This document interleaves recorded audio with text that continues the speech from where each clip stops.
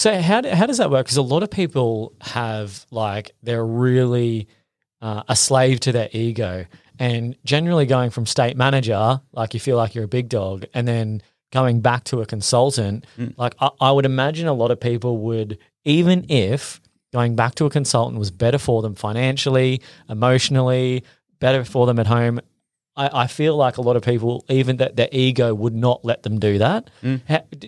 Did you have any issues there? Like, what was the situation from going to manager? What was the conversation like with whoever you spoke to and going back to consultant? How did that transition happen? Yeah, well, I was sort of talking with Joel at the time. Like it wasn't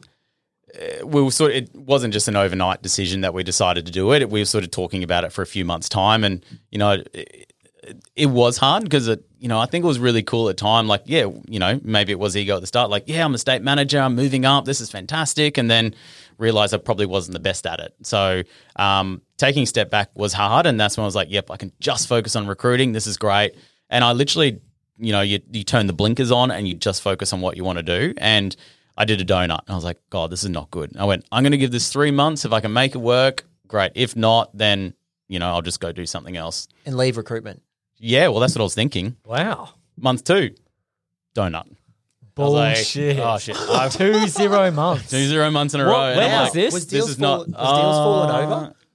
I was sort of getting interviews and stuff, but nothing was dropping. And in property, like real estate, you can pick up a job, find a candidate, place it look at a property manager. Super fast. Yeah. Like you know already from people you have in here. So in property, it was like it's hard to get a job because it's all relationships, and I'm new to town and no one really knew me that well. We had supplier agreements.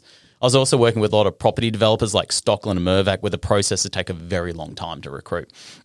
So, yeah, it just wasn't working. Nothing was happening. And then I was like, month 3, I'm almost here. Maybe I better start looking at a job. No, I said I'll give myself 3 months. So then I just literally didn't talk to anyone in the office, and I just turned the blinkers on and I just went hard. And I called every client, every candidate, worked every job really hard. This is before LinkedIn was there, but no one was on LinkedIn. Seek Finder, there was no such thing. It was literally using Seek and asking for referrals, and that was it. So Seek actually generated quite a bit of interest back then, which is really good, but the best thing was asking for referrals. Every single good candidate I knew, you'd just ask them, you're not interested? Who do you know?